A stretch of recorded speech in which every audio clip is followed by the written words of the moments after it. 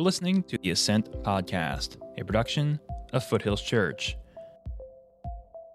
Welcome into another episode of the Ascent Podcast, and today we are going to close out the summer series, Life on the Mountain, by diving deeper into one of the most familiar passages of Scripture.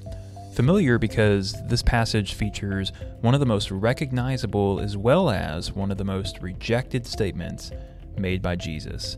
And today, how we apply these two passages still defines our lives as followers. So I sat down with lead pastor of Foothills Church, Trent Stewart, to dive deeper into all of this as we reach the summit of Life on the Mountain. Do unto others for me means that I've got to share the gospel. I've got to quit allowing my hang-ups and my lack of confidence and whatever I think I don't know stop me from encouraging people, inviting people to church, talking about my faith, talking about Jesus. If he is the only way, then every single believer should be passionate and excited about sharing that only way. I'm Britton Drown. Thanks as always for listening. Let's jump right in.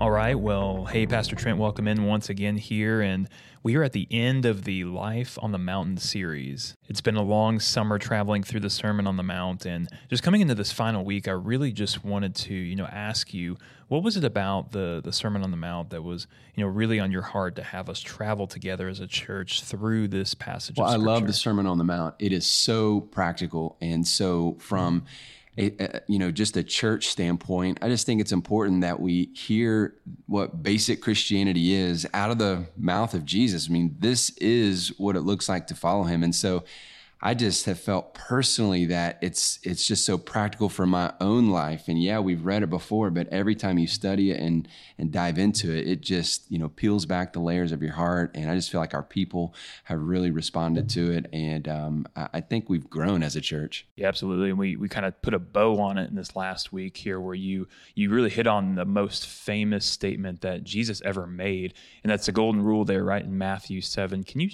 I'm curious, can you talk a little bit about that particular passage as we just hit on it? And really, in your mind, what makes that just such a profound statement? Well, everybody knows the golden rule. And growing up, no matter, if you were in a Christian home or not, your teachers at school, talked about the golden rule.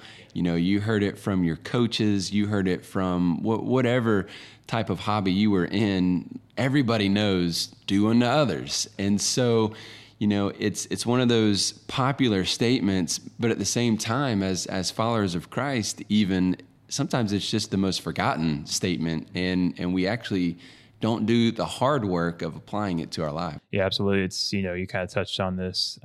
It's also one of the most misinterpreted statements as well. Can you talk a little bit about, really why has it been distorted? How has it been distorted? And how do we maybe, despite its popularity and how much we've heard it, how do we kind of run the risk of taking a little bit out of context as well? So this is Matthew chapter 7.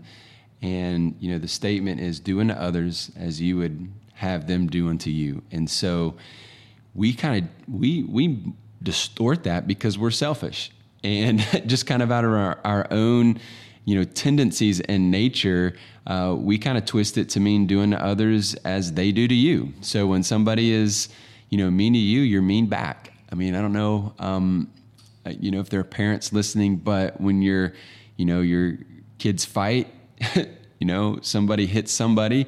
Why did you hit them? Well, they hit me first. Or, why are you doing that? Well, they did it to me first. And so even as adults, we don't like to admit this, but we tend to, we'll brush people off. We'll ignore people. We'll avoid people that treat us a certain way or, rub us wrong or whatever. And so instead of actively, treating them like you want to be treated, we just do the exact opposite. We do unto others as they deserve to be done. And so in our minds, they don't deserve my respect, so I'm not going to give it to them. I can't tell you how many wives have told me that, in a counseling situation, talking about their husbands. He doesn't deserve my respect. Well, in fact, Jesus in the Word of God tells us differently. Right here in this statement, Paul, tells us, that, in a marriage to respect and to love.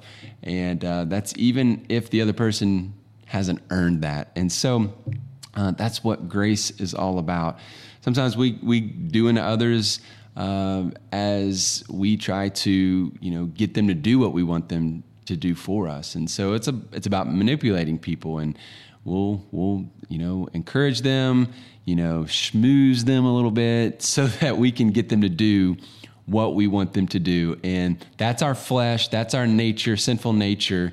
And Jesus is saying, no. Do unto others as you would have them do unto you. The way that you wish people would treat you, that's how you're supposed to treat them. Yeah, you just mentioned that a little bit too, that it's an active approach, right? You hit on this in your message. Can you talk a little bit more about that idea that this statement is really about an intentional act of seeking out opportunities to do good unto others as we would wish them to do unto us? Yeah, it's more than just not doing wrong to people.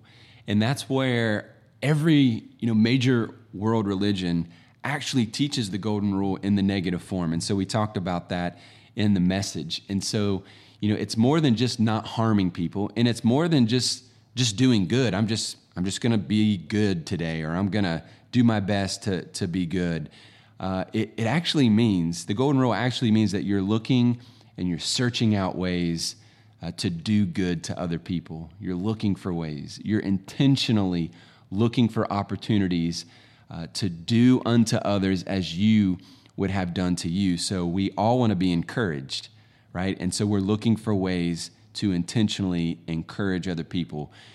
People are lonely, and so, nobody wants to be lonely. Sometimes we all feel loneliness. We tend to, we want a friend, and the friends that we have, we want them to be deeper. We want them to be more impactful on our lives. And so we're looking for friends. We don't want to be lonely. So what do? Well, if we're going to apply this verse, then we are looking to be a friend to someone else. We're actually, sitting down with people and having conversations who might be lonely. And so it's an intentional way of living. It's not just sitting back and I'll do good when the opportunity presents itself. No, I'm moving. I am going, and I am searching for opportunities to do good in someone else's life. That really has kind of an opportunity to really change your life too. Just shifting the way in which you feel like you've always understood the golden rule, but really stepping back and looking at it through an active lens. That really can change your life, can't it? I mean, think about your marriage. How different would your marriage be if you stopped, just thinking about all the ways that your spouse is doing you wrong, and how much you wish he or how much you wish she would change? And if she would just change this, then man, our relationship would be awesome. If she would just do this for me more, a wife is probably thinking, if he would just do more around the house, if he would just do more, to help me with the kids, then our marriage would be great. And husbands are thinking, if she would just, hold my hand, or if she would rub my shoulders, or if we would have more sex, then our marriage would be great. Well, listen, if we would just, live the life that Jesus is calling us to live and look for ways to do good to our spouse, you would transform your marriage. It's really not in a popular way of living, though. It's the most popular statement that Jesus ever made, but it's ironic a little bit that despite its popularity, we have completely misinterpreted what it means. Exactly. Yeah. We just get into that self-driven, self-focused mindset of do for me. It's not a do unto others. It's a do for me culture and way of living. And Jesus is totally transforming how we're supposed to live our life. Well, and despite, the popularity of the golden rule, we're all familiar with that. Just a few passages later there in Matthew 7, Jesus really hits on what was really become one of the most unpopular or one of the most rejected statements that he ever made, and it's really about where we find life. There's two options, there's two roads that he talks about. There's a narrow gate that leads to life, and there's also the broad gate that so many of us seem to find so easily. So I'm curious, can you kind of just talk a little bit about the differences between these two paths that Jesus is kind of laying out there for us? Yeah, this is the statement that is rejected in our culture, because Jesus is basically saying he is the only way to God. he is saying that the narrow gate, which represents him, is the only way that we're going to experience life and purpose and power and forgiveness of sin. And he says, the wide gate is the gate that most people are going to find. Most people are going to follow this wide gate. It's few restrictions, few requirements, few rules. It's inclusive. Do what you want to do. Live however you want to live. And that's what culture wants us to do. Live for yourself, be who you are, do what you want to do, kind of thing. And at the end of the day, God's going to just, let us all go to heaven, and it's not going to be a big deal. So just, let's live it up. It's going to be one big party. And, you read this verse, this is verse 13 in chapter 7 of Matthew, and Jesus is painting a completely different picture. And so that's why I said this is the most rejected statement that he's ever made, is because we don't want to believe that. We want to believe in this pluralistic culture that there are many roads to heaven, and a good Muslim or a good whatever insert that religion is, if they live a good life, then they're gonna get to go to heaven. But this is exactly the opposite of what Jesus teaches us here and elsewhere. And so we read statements from Jesus that they're very divisive. I mean, he says in John 10:9, I am the gate. Whoever enters through me will be saved. Essentially, there's only one gate. He says in John 14:6, I'm the way, the truth, and the life. No one comes to the Father except through me. It's a very exclusive statement. Acts 4:12, salvation is found in no one else, for there is no other name under heaven given to men by which we must be saved. And so, man, this is a rejected statement. But if you follow Jesus, you're convinced that he is the only way. And it's the only way that God provided for us to experience forgiveness of sin through the death of Jesus Christ. And so not only, do we receive that, accept that, we live for that. So that means now we're motivated to share the gospel. And not only is it an exclusive gate, but you really touched on in your recent sermon about how you actually enter through it empty-handed. Here's what you had to say. You enter the narrow gate to life empty-handed. In other words, you don't take any works with you. You don't take any possessions with you. You don't take any pride or selfishness with you. You don't get to pack up your bag and get to walk through the narrow gate with all of your possessions. Jesus says, no, nothing fits through the narrow gate. It's so narrow that the only thing that you can take with yourself is just you. You're the only thing that fits. And so Jesus would say, come to me just as you are. Leave your sin, leave your pride, leave everything behind, and follow me. Jesus says, enter through the narrow gate. And to do that, you have to leave everything behind. So can you just elaborate a little bit? What does it really mean to enter into this gate empty-handed? Practically, how am I supposed to think about that? I think that what we have to realize is when we come to Christ, we're not bringing any good works. So to be saved, it's not go to, this organization or feed the homeless and do all these things that God's going to allow me into heaven now that I've done some good things. I can't tell you how many times I've heard people say, well, I'll come to church, but I've got a few things I need to do. In other words, I've got to quit a bad habit, or I've got to do something before I'm good enough to go to church.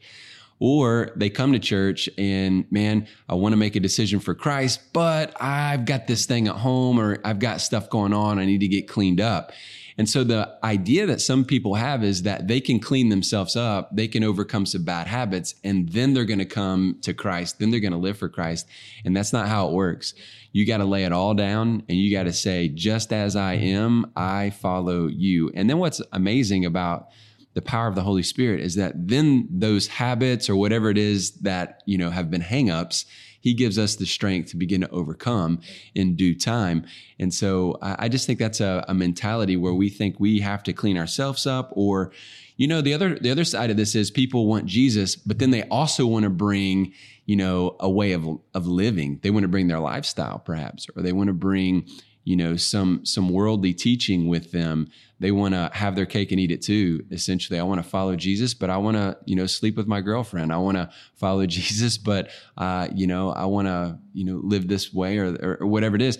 And so he's basically saying, no, the gate is narrow and the only thing that fits is you. Come as you are. That's so good. Yeah. And really stepping back and looking at these two passages together, how can we be encouraged by both, something that we're so familiar with, the golden rule, but also something that maybe we are uncomfortable hearing? How do those two really work together to paint the picture of the gospel? I think the marriage is do unto others. Okay. So the narrow gate. Well, if I was lost, if I didn't know Jesus, if I haven't heard the gospel, if I'm living my life and I'm in, I have no hope, my relationships are in turmoil, I would want somebody to come share hope with me. I would want someone to share the gospel. And so as a follower of Jesus, now I know the gospel.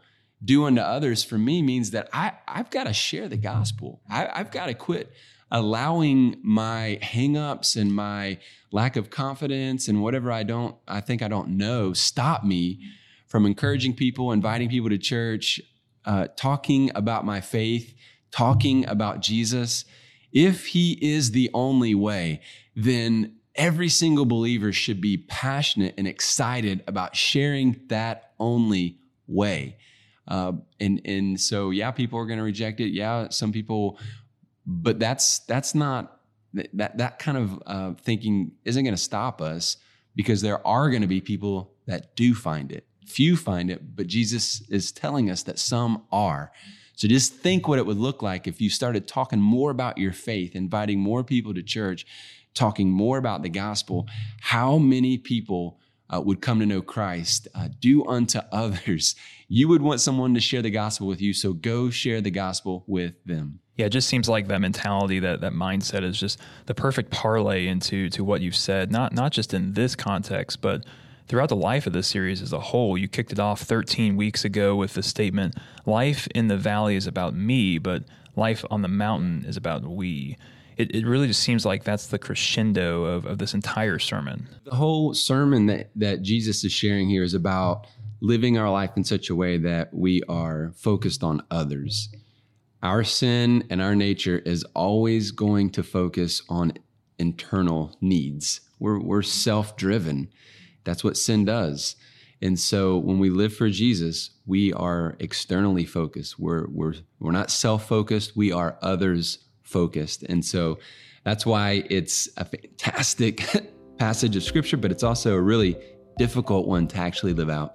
Well, that wraps it up for Life on the Mountain. It's really been an incredible 13 weeks this summer, but now we are set to step into a brand new series, one called Real Friends, as we take a look at what it means to live in true community. So thanks as always, Pastor Trent, for joining us. Absolutely. Love it. And we'll see you again as we begin a new series. As always, if you enjoy this resource, we ask that you please hit the subscribe button. Subscribing to the podcast not only helps us to reach more people, but it also ensures that you always receive the latest episodes as we release them every other Wednesday. And if you enjoyed this episode, please rate the show. Ratings really do help us to get discovered on your favorite podcast platforms. Thanks for listening.